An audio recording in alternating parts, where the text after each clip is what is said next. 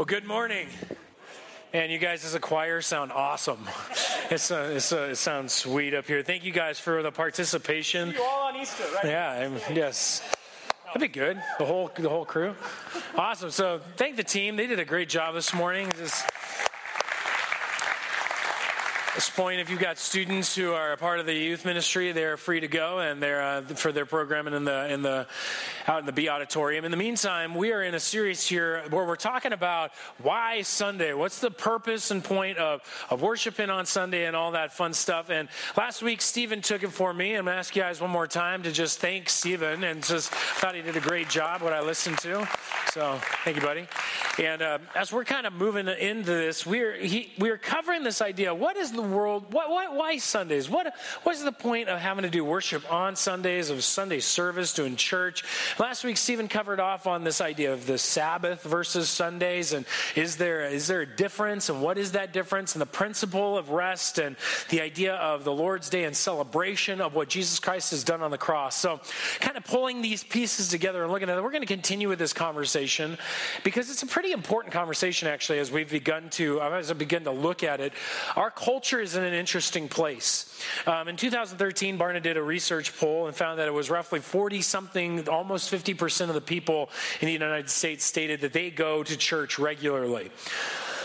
Now, that seems really high until you start actually doing more research, and what they found out was as other pollsters got in there, they started comparing the actual attendance of churches to the actual reality of people's statements. And what they've started to discover is that we Americans, we have a really good way of thinking good about ourselves. And what we actually say is on polls, we'll actually claim better things for ourselves than actually are. I'll give you an example. The actual percentage of people going regularly to church is about 20% of the United States population. And then actually in other cases, we also do the same things to ourselves. We claim we go to church more often than we do. We claim we vote more often than we do. We claim we drink less often than we do. And we claim we smoke less often than we do. We just like to think of ourselves as really good people. And so we paint ourselves in those directions. And so it's interesting, though, that at that 20% level, that is a really low number for our culture and our history. And as you begin to talk to people, you find out that if you're up in that level where you're a grandparent or you're a great-grandparent, way up there, I know a lot of you are like, not just brand new grandparents. I'm talking that the baby boomers' parents kind of people. They love church. They go to church faithfully. They believe it's super important. They're constantly at church. You move down to the baby boomers, and they're like, yeah, church is good. And you get the Gen Xers, and they're like, church? Yeah, maybe. Then you get to the millennials, which is kind of that next, they haven't really named my kids yet, but that's that next generation that's, I think it's like something like 35 and down right now is the millennial generation. And they're like, church? No way. That's kind of the general gist of them. They're like, church, that's a place filled with hypocrites, filled with people who don't care about people, filled with these pastors who have moral failures. They have all these excuses of why they don't go to church. What I think is interesting is that I think there are other excuses why people don't go to church too. For example, churches sometimes are just boring. And they're just straight out boring. I'll give you a good example of this. They're so boring they can put you to sleep. Years ago, I would sit way back there in the right corner. We just built the building. Things had been going pretty well, and I'm sitting back there in the corner, and this guy named Frank, he would come to church, loved the Lord. He was just a guy who absolutely loved God, and he's with the Lord now. But he would come and he'd sit down, and I'd always sit about two rows back from him, or sometimes right behind him. And inevitably, about 3 minutes into the sermon, you started to hear this.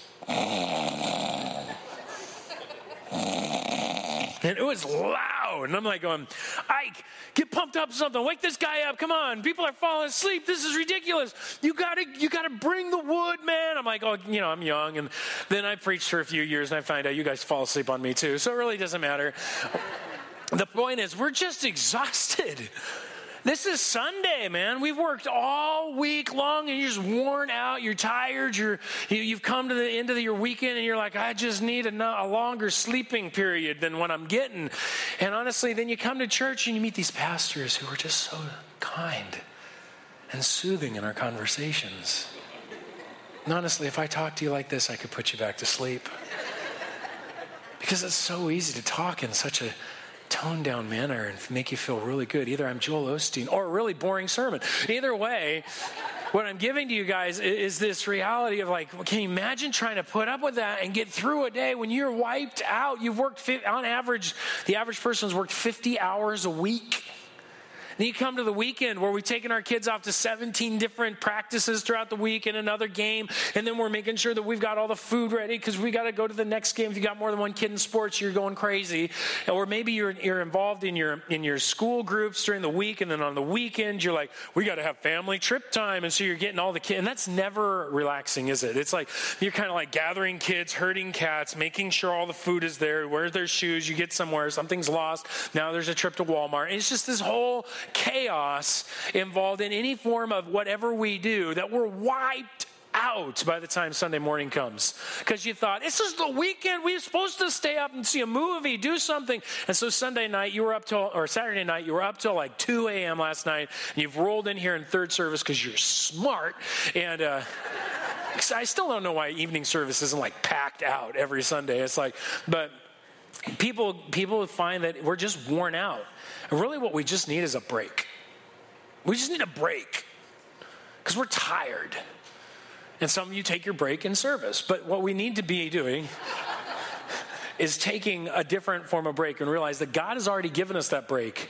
You see, Sunday is our time to take a break. It is supposed to be, as traditionally as Christians, it is our time to take a break. If you're not a Christian or this is your first time to church, we're talking about why we're taking this break on Sunday. And last week, Stephen kind of laid it out. He's talking about this principle of rest. And it shows up in one of the 10 Commandments. It begins this way. God tells the Israelites, he says, look, 6 days you're going to labor and you shall do all your work. But the seventh day is a Sabbath to the Lord your God. On it, you shall not do any work. You or your son or your daughter, your male or female servant, or your livestock, the sojourner who is within your gates, nobody. Everybody's going to rest. Everybody's going to stop. Everybody's going to stop progressing forward and being successful for one day. Take a break. What's interesting is this was a legal code. You had to do it on Saturday, no matter what, if you lived in the Israelite land. And so we take it and that's kind of freed up. We're not bound under the law. You're not going to be crushed because you didn't rest on Saturday. No, but what we're doing is there's a principle, though, that's still established. And that is a principle of rest, that it's your rhythm of life should be 1, 2, 3, 4, 5, 6, rest. 1, 2, 3, 4, 5, 6, rest. 1, 2, 3, 4, 5, 6, rest. What a nice rhythm. That's not how we live, though. Let's be honest with ourselves. We live 1, 2, 3, 4, 5, 6, 7, 8, 9, 10, 11, rest. Rest. 1, 2, 3, rest. 1, 2, 3, 4, 5, 6, rest. If your heart beat that way, you'd be dead. God has not intended any kind of rhythm to be out of sync. He's put this as the rhythm of life, where we work productively for 6 days, you get to rest. And in that rest, for us as Christians, we get to celebrate. And again, I think it's very convenient for us to have Sunday be our day of rest, because on Sundays we're supposed to celebrate what the Lord has done in the resurrection. And so now you have this rest time along with this celebration time. And so it all comes together for us as Christians and can be a very positive, exciting time. But the bottom line is that many of us, we don't get that 1, 2, 3, 4, 5, 6 rest rhythm, because it's 1, 2, 3, 4, 5, 6 in the day of rest. We're running around with our kids toting soccer bags and making sure our baseballs are good and the footballs are inflated and everything's good, because our goal is really to forward progress our children's lives on the weekend. And it's all about the children, in a sense. We sound very much like politicians when it comes to this conversation. And I get it. There's something in us that's like, I've got kids who are in sports, and we live in Corona where it's like all consuming. We all have the next Clayton Kershaw on our house or something like that. And we're all excited about that. But what's interesting is this is a brand new thing in the Christian faith. Recreation in the past generations would have been told, like, you shouldn't do this. Don't play sports. Don't play games. In other words, don't have any fun on your day of rest. No. That's not what the scriptures actually teach. It was a cultural heritage that we pulled in. But I think we're going a little too far now where nothing is done on Sundays that is even akin to rest. We're running ourselves ragged and crazy. And it's all around this term called recreation. What about recreation? What do we do about sports and recreation on a day that, we should be celebrating God and resting? And for any Christian parent in the room who's really considering these things, you should really contemplate this. And I want those of you who aren't Christians to think about this too, because really think about the rhythm of your child's life. There's school all day. When are they going to get the rest that they need? And children are growing. They need a lot of rest. But God has placed this into this rhythm. And so what are we doing with this recreation question? How do you deal with sports on your day of rest? How should you deal with the parties on your day of rest? Because if you've got friends, you got a lot of birthday parties and stuff going on. How should you deal with these various aspects, like your Pinterest DIY project that you just have to finish this weekend kind of thing? So what do we do with this? And it starts with this. I want to give you a few things. Question one, is what you're doing, is your recreation centered on God or is it centered on self? It's a really important question, because if we're supposed to give a day to God and our rest, and we're supposed to focus on Him, how much of what we're intaking and taking in on our day of rest is really God-centered? And what a practice if we were just to kind of put on pause all the things that don't encourage us spiritually, but discourage us. Let me give you an example. How many of you guys are sitting down when you go home and in your rest, you're literally scrolling through newspaper articles and websites that are just getting you freaked out about what's going on in the world right now? I mean, there's a lot of stuff to get yourself messed up on out there in this world at this time. And you're at home on the day you're supposed to be resting, and all you're doing is causing internal stress as you're freaking out about what in the world's going on. Or maybe you've kicked back, you kicked your shoes off, you went home, you relaxed, and you're watching a television show that actually espouses everything the opposite of what you would believe. And you've just spent 2 hours ingesting maybe the faith, and now you spend another 6 hours ingesting everything but it.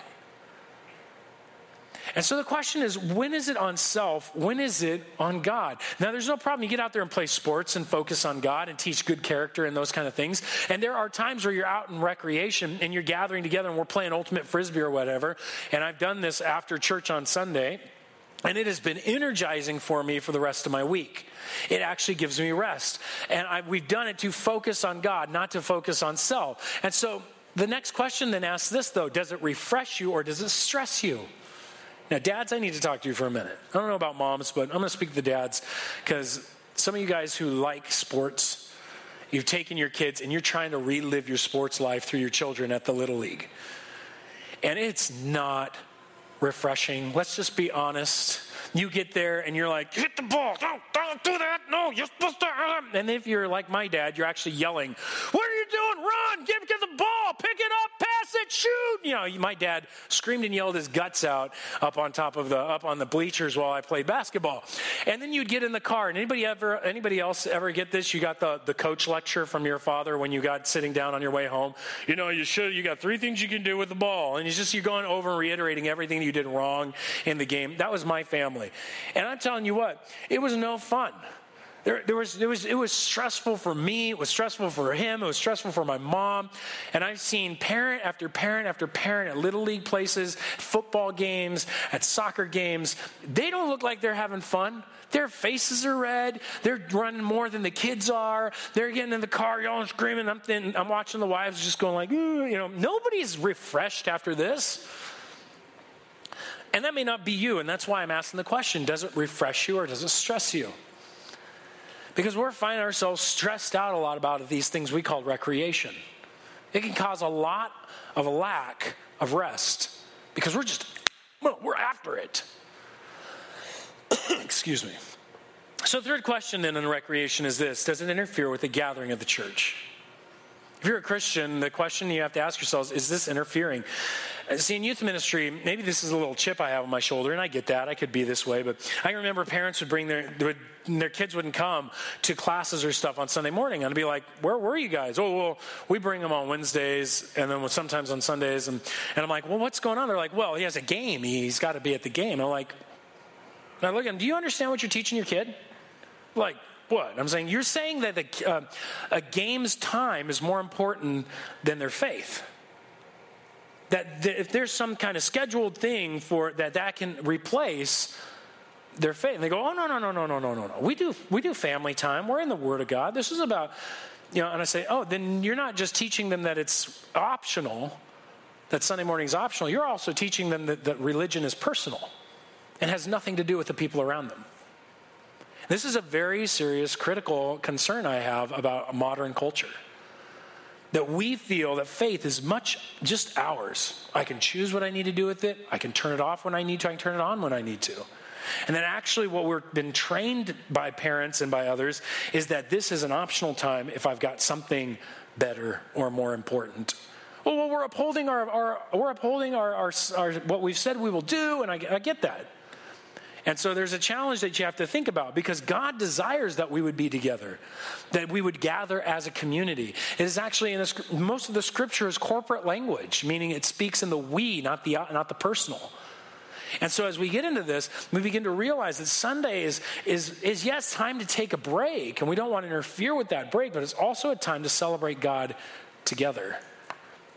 And celebrating God together is something we're losing in our culture. And let's be honest, it's pretty easy to see why. And we have an iPad, we have an iPod, we have an iPhone, now we'll have an iWatch. I mean, how much I do we need in a culture, right? It's all about I, and it's really, it is centered. We take selfies, and we got all the, we take more photos of ourselves today than we take of anybody else. And it's a reality that we are very centered on the self. We are very focused on the me. And so what goes on is that people are seeing church now as an option because it doesn't fit their time. And what we don't realize is that when we talk about celebration, human beings will always celebrate something. Either we will celebrate God or something else. We will worship something. We're called to worship God, but we can end up worshiping ourselves. And if we're celebrating and worshiping ourselves, oftentimes you'll note it by a few things. First of all, we start to claim things like this. Well, it's my time. We think of time as our time. This is an American thing. Our calendar, my calendar. I'm Covey, I'm right there. Stephen Covey, boom. My time, my schedule, my way of running things. And God's going, And he warned us that's not how it is, because he gave us parents. You remember what it was like to be under your parents' house? It was their time, not your time. If it was Sunday and they were going on a Sunday drive, you were going with them, and it was going to be long. That was my life. In the car, where are we going? We're going down Temescal Canyon Road. Till when? Till it ends. What? And they just keep going off in the middle of nowhere, and off we go down to San Diego on Temescal Canyon Road. For me and my sisters packed in the back, poking each other. You don't stop. You're going to get a spay and pull this car over. You brought us on this trip. But this is the reality. It wasn't my time. I had to wake my daughter up this morning at 5:30 because she was going to sing in the worship team, but she needed to come with me. And so I'm getting her up, and she's getting up well, and I'm like, you better get out of bed. It's not your time. Guess what? We're still children under our Father in heaven. And the I culture says it's our time, but it's not. It's his time. All time is his time. He owns all 7 days. And he said, graciously, here, I'll give you 6 to work and promote your life and get things moving and do what I've called you to do. I'm going to keep 1 day. This is mine. So focus on me. Let's do this together. And so he has this rhythm relationship, but he also is very clearly calling us to do this together in a celebration of him, not as an I, self, but as a we. Is this our time? It's our time to celebrate him together. And so we need to watch it, because we can get into this like, I'm going to take a break, I'm going to back off. But really the question is, okay, well, where is this corporate stuff you're talking about? Right here in Ephesians chapter 4. Take a look at this verse. Ephesians 4 is actually the chapter of the Bible that really describes what is going on inside the church community. And he's just said he's given them pastors and teachers to train people to do the work of ministry. And then he goes on, rather speaking the truth in love, we are to grow up in every way into him who is the head, into Christ, from whom the whole body, joined and held together by every joint with which it is equipped, when each part is working properly, it makes the body grow so that it builds itself up in love. And so there's both a corporate here and a private, personal here. So I'm not against personal, but a lot of people try to get around having corporate time in church by saying, I've got my personal time with God at home. We worship as a family at home. I got my small group. And what we see here is, no, there's a both and. First of all, this is very corporate. We need to speak truth in love so we can grow up in every way into him who is the head, into Christ, from whom the whole body, joined and held together by every joint with which it's equipped. When each part is working properly. There's the singular. When each part is working properly. That's the individual. And I really believe that you and I need to have personal time with God in which we're investing in being in the Word. Maybe singing songs at home to him, or definitely praying and spending this time where we're growing, so that when we come together as a church, we have something to share with each other. We actually have content that we can begin to pass to each other. That this is not just an in and out experience. This is literally you come and we gather and we share and we talk and we mull and we think and we congregate over the truths and these things together so that we build each other up. So there's a corporate togetherness as well. If you ignore the corporate, oftentimes what I've seen is in small groups and family units is that their theology begins to bend and become heresy. They begin to overemphasize aspects of the faith that aren't as important. Like I've seen small groups just run off into political activist groups. And that's all they are. And I don't have a problem with being politically minded. I have a problem when it's what you think Christianity is, and that's all it is. Other groups have ran off taking tidbits and thoughts about theology, about who God is, and ran off and become very, very not Christian in their thinking. And this is done when individuals avoid the corporate. You see, here when we're sharing our thoughts, it's the corporate because we're all studying together, holding one another. So that if I teach something odd, you guys can come up to me and go, hold on a second here, Greg. I don't agree with this. And I love it. A friend of mine just last week or 2 weeks ago, John, came up to me and he said, hey, you said this in a sermon. And what did you mean by that? And we were able to get into a dialogue and talk it out. And I realized I probably misspoke that point. I didn't really mean to say it that way because I was just kind of John talking, and he's like, okay, and I did explain why it's not necessarily unbiblical, and we were able to do that together because he was willing to come talk to me. So don't take what I say as like, I am not the Bible. The Bible is the Bible. I'm giving you guys an interpretation. I can be wrong. Amen? You didn't have to say it so quickly. But I can be wrong, and you guys need to come and talk to me. But we can say things wrong to each other, and we need to be willing to speak into each other's lives. That the corporate community works like this, to build each other up. Now, if we ignore the private, though, what happens to the corporate? It becomes all about what I'm telling you. It's just me telling you stuff, and you're like, yeah. No, that's not the goal either. The corporate becomes very dry and passionless when we don't have a private life with God.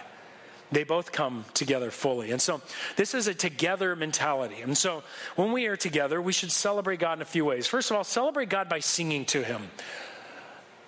I love this. It's the idea of this. And I want to pause here before we get to this verse, so let me back up for a second. We need to celebrate God by singing to him. And it's important that we note this because some of the mixture that we're getting, the confusion we get, is because of the world we live in. If you do a thought experiment with me for a minute. Shut your eyes. And imagine yourself in this scenario. You are sitting in rows, in comfortable seats, in a room with large screens in them. And things are on those screens. Where are you?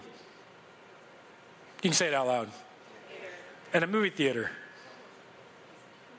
Okay, imagine this. You're sitting in rows. You're in a room. And up comes a band with lights and flashing and sound. Where are you? You're at a concert. Imagine you're in a room where you've got somebody teaching you stuff and you're writing down notes and you're sitting in rows. Where are you? You're at school. Yeah, I heard church. You're at school. And here on Sunday morning, when you guys can open your eyes now. When Sunday morning you're coming to church and you're tired. It's been a long week, and we go, you really should come to church. Well, what is it? It's like this concert-y movie / school thing. What? But that's what your brain is doing and walks in the door. You're conditioned into these kind of attitudes. And so when you come in as a consumer. And when you see a band come up, you think, sweet, the music. And you're like, this isn't as good of a concert as I thought it'd be. or this is great, whatever your expectations are. But that's not why we come. We don't come to see music done. We come to sing together. We are the band. These are the leaders. God is the audience. And when we gather together, we're here to light up, get excited, and celebrate our God all together. That's why we need to sing. And we got to sing it out. And we got to sing it loud. And some of us are going, you don't want to hear me sing, so make a joyful noise to the Lord. And you're like, no, seriously, you don't want to hear me sing. That's why we turn the music up. Keep it loud. That way all of us can be singing. I really believe we should be leaving here on Sunday morning hoarse because we've sang so hard and loved our God that much in our song. Why should we do that? Well, it's simple. And some people are like, that's just weird. I mean, maybe you're just checking this out, but you're like, why are Christians so passionate about singing to God? Well, here's one of the verses that we have. It says, the Lord lifts up the humble and casts the wicked to the ground. Sing to the Lord with thanksgiving. Make melody to our God on the lyre. What's interesting about this is it tells us who God is first. It says God is merciful. He lifts up the humble. He doesn't crush the humble. He brings them up. But at the same time, he casts the wicked to the ground. He's just.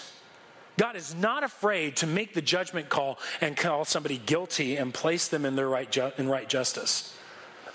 At the same time, God is not afraid to see somebody who's willing to repent and bend the knee and say, forgive me, and he's willing to forgive them. That's what the gospel is. See, God sent his son, Jesus Christ, to die on the cross so that if we would humble ourselves, he could forgive us of our sins.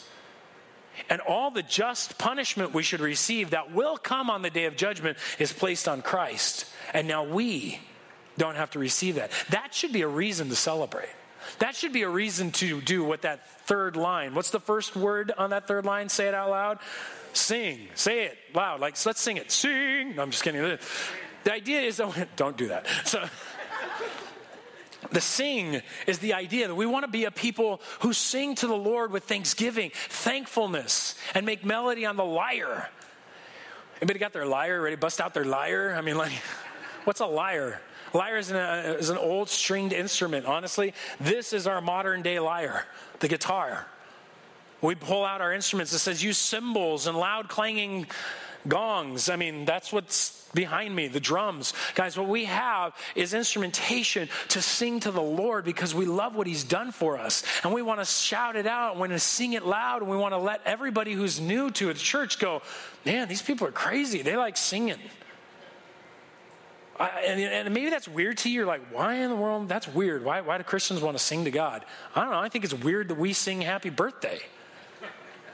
Especially if you go to Farrell's. There's some secular guy who doesn't go to church and he's like, oompa, loompa, doompa dee doo. I mean, this is what's going on to my kids. I'm like, what did they put in this ice cream? And you're like looking at this going, why are we doing this? Because we love to sing to people that we love. Or you like to shout to people, but we like to engage in song with people we enjoy and we love. And when we do that, we are expressing our hearts. Don't be afraid. If you're in this room, you ought to lift up your voice if you're a Christian to your God. That's what we gather together for. It's together that we celebrate God. Together we celebrate God by learning about him.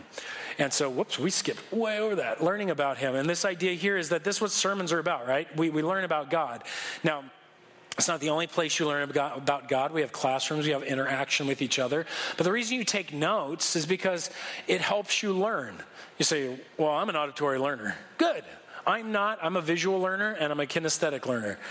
And it's helpful if we do all three, audio, visual, and kinesthetic. So you take all three in. We're still trying to figure out how to make smello sermons, so you can have the olfactory memory as well connected to that. But I'm just kidding. That might happen later. But that's one of the things the ancient church used to do. That's why you get incense in certain churches, to bring in the olfactory learning. But the point is simply that these things enable and ingrain our thinking ability. And so when we celebrate God by learning about him, it enables us to know who he is. And the better we know who he is, the more we love him and understand him. And so we do this together. We celebrate together. And we do that in a corporate setting along with a day of rest. Now, that's why this is weird. Why would we celebrate God then by serving others? Serving others? Wait, Greg, time out for a second. Why? Why do we have to serve each other? Again, when we are properly working Notice that at the bottom line, working properly. When each part is working properly, it makes the body grow, that it builds itself up in love. When we are working properly, we're serving each other, using our giftedness, using the equipped aspects that we've been given. We challenge each other, we shape each other, we gather together, and God grows us spiritually and in size. Those two things work together. You say, but Greg, I thought we were supposed to rest on Sunday. I thought you just did that at the beginning. How am I supposed to serve and rest? Aren't those contradictory? Well, actually, Jesus deals with this in Luke chapter 13. So if you want to look at this, let's take a look at this quickly together. Excuse me. In Luke chapter 13, Jesus has come to a synagogue, which was an Israelite worship service. And he sits down at the synagogue to teach. And in verse 11, it says, there was a woman who had a disabling spirit for 18 years. She was bent over and could not fully straighten herself. So she is hunched over. She's in pain.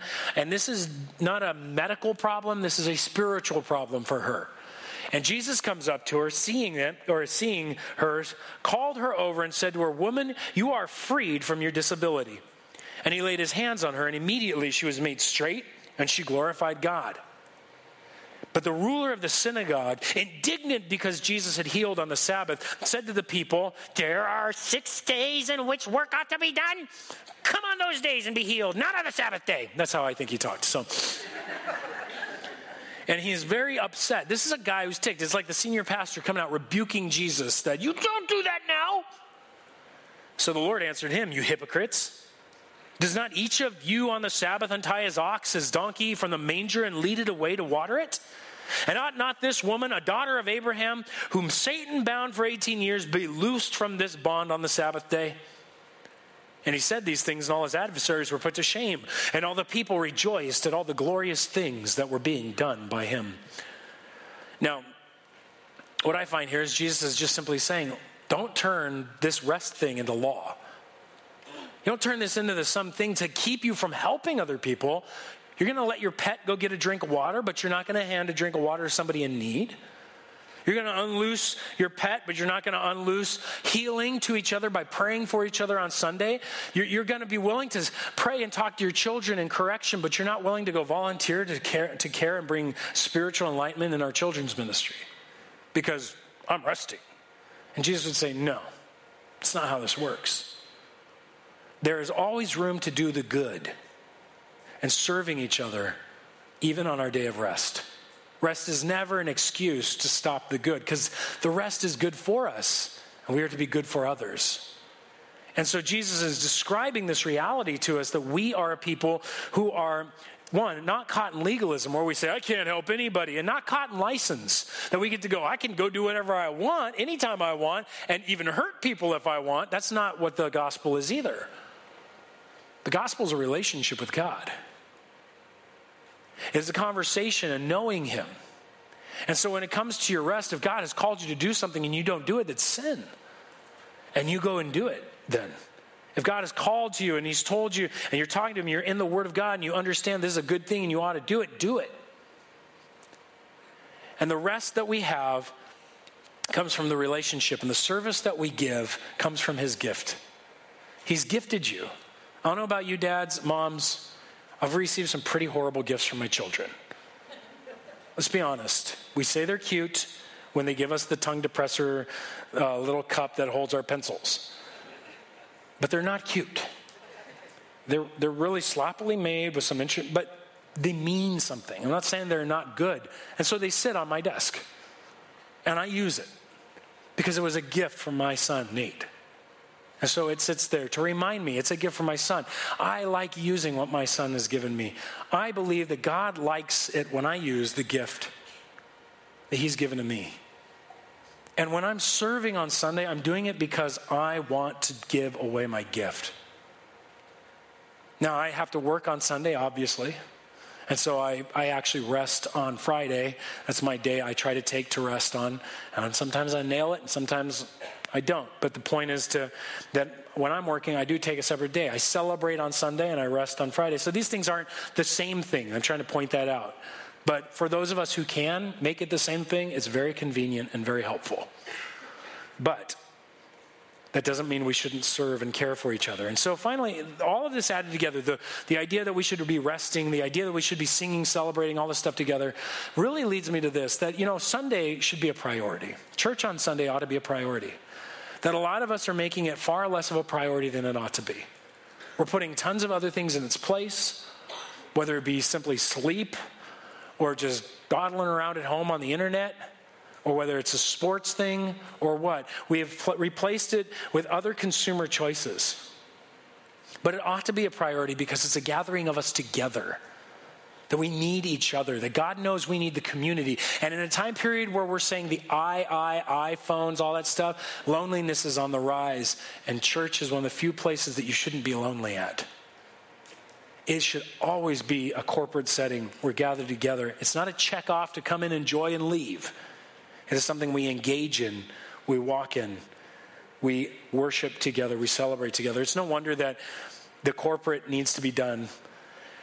Hebrews chapter 10 says it this way: let us consider how to stir up one another to love and good works, not neglecting to meet together, because you really can't stir each other up to love and good works if we're not together. It's the habit of some. But encourage one another, and all the more as you see the day drawing near. There's a lot of people who feel like that day is drawing a lot nearer right now. It's not a time to get away from each other. It's a time to press in together.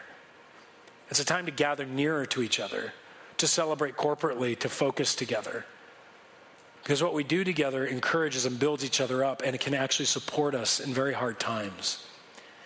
Years ago, about 5 years ago now, my mom died. And I got to, the day she died, a few days later was Sunday, and I came to church. And whether I should have preached or not is still a question I have in my head, but I came on purpose because I needed to stand with the community, and I needed to sing out my songs to my God who was faithful to me even in that time. And I needed the people around me to support me, to hold me up when I couldn't stand up, in a sense. And some of us are avoiding church because we're down when we should be right here in the middle where people can lift us up. Right here in the middle where people can support us and care. We need to be letting our needs known, because what we do together and how we work together ought to enable us to get that rest and to celebrate our God and really live life well. So let's not lose the priority of this beautiful thing that God's given us called church. Would you bow your heads with me?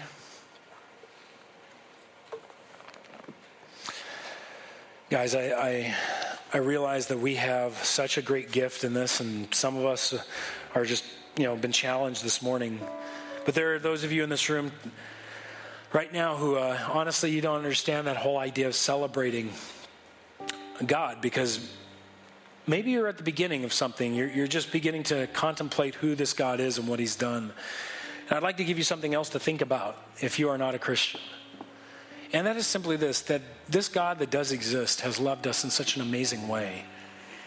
That he, who has made us and told us how to live, has given his son Jesus Christ to us on a cross. Why? Well, because we've all sinned. We've all hurt our neighbors. We've all hurt our friends. We've all hurt our loved ones. We've all insulted God in some way. And God, being just, has to judge that. And he one day will, on the day of judgment, judge us for our sins. But he is not doing that now. Instead, he sent his son, Jesus Christ, to bear our judgment if we're willing to trust his promise.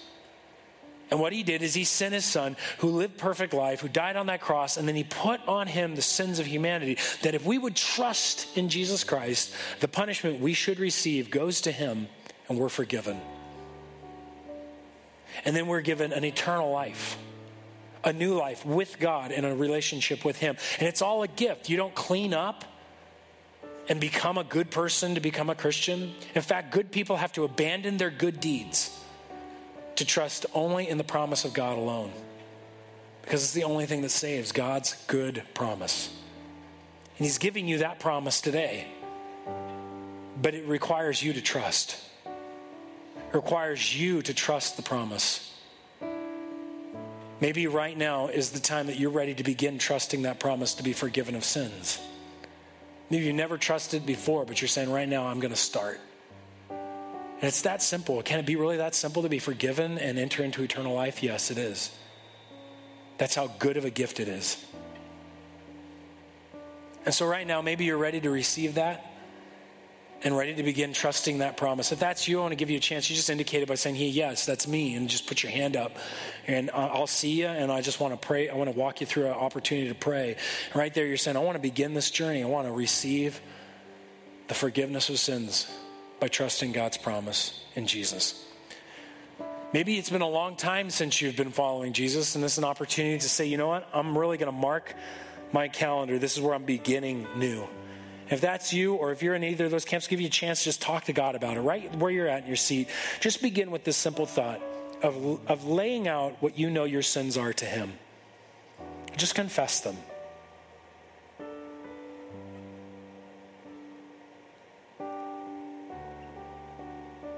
And all these things that we've done, all this life of sin, I want to give you a chance now to imagine that you're turning your back to it. It's called repentance. And what you're doing is you're turning to God. And ask him to take your punishment and your sin and place it on Jesus. Let him know that you trust you've now been forgiven of your sins. That you trust his promise. Let him know that you trust that he's giving you eternal life because Jesus rose from the dead. And ask him to come into your life to lead you and guide you. And God, for those who are indeed working through this prayer and talking to you about receiving your promise, God, I pray that you would make yourself just so clearly real to them. Maybe not right now, but throughout the next week, that there'd be an instance where you are just showing that you are indeed with them and that you've forgiven their sins and that they are indeed your son or daughter. And God, bless them and help us as a church to come alongside of them every week. And to build into them and each other in Jesus' name. Amen.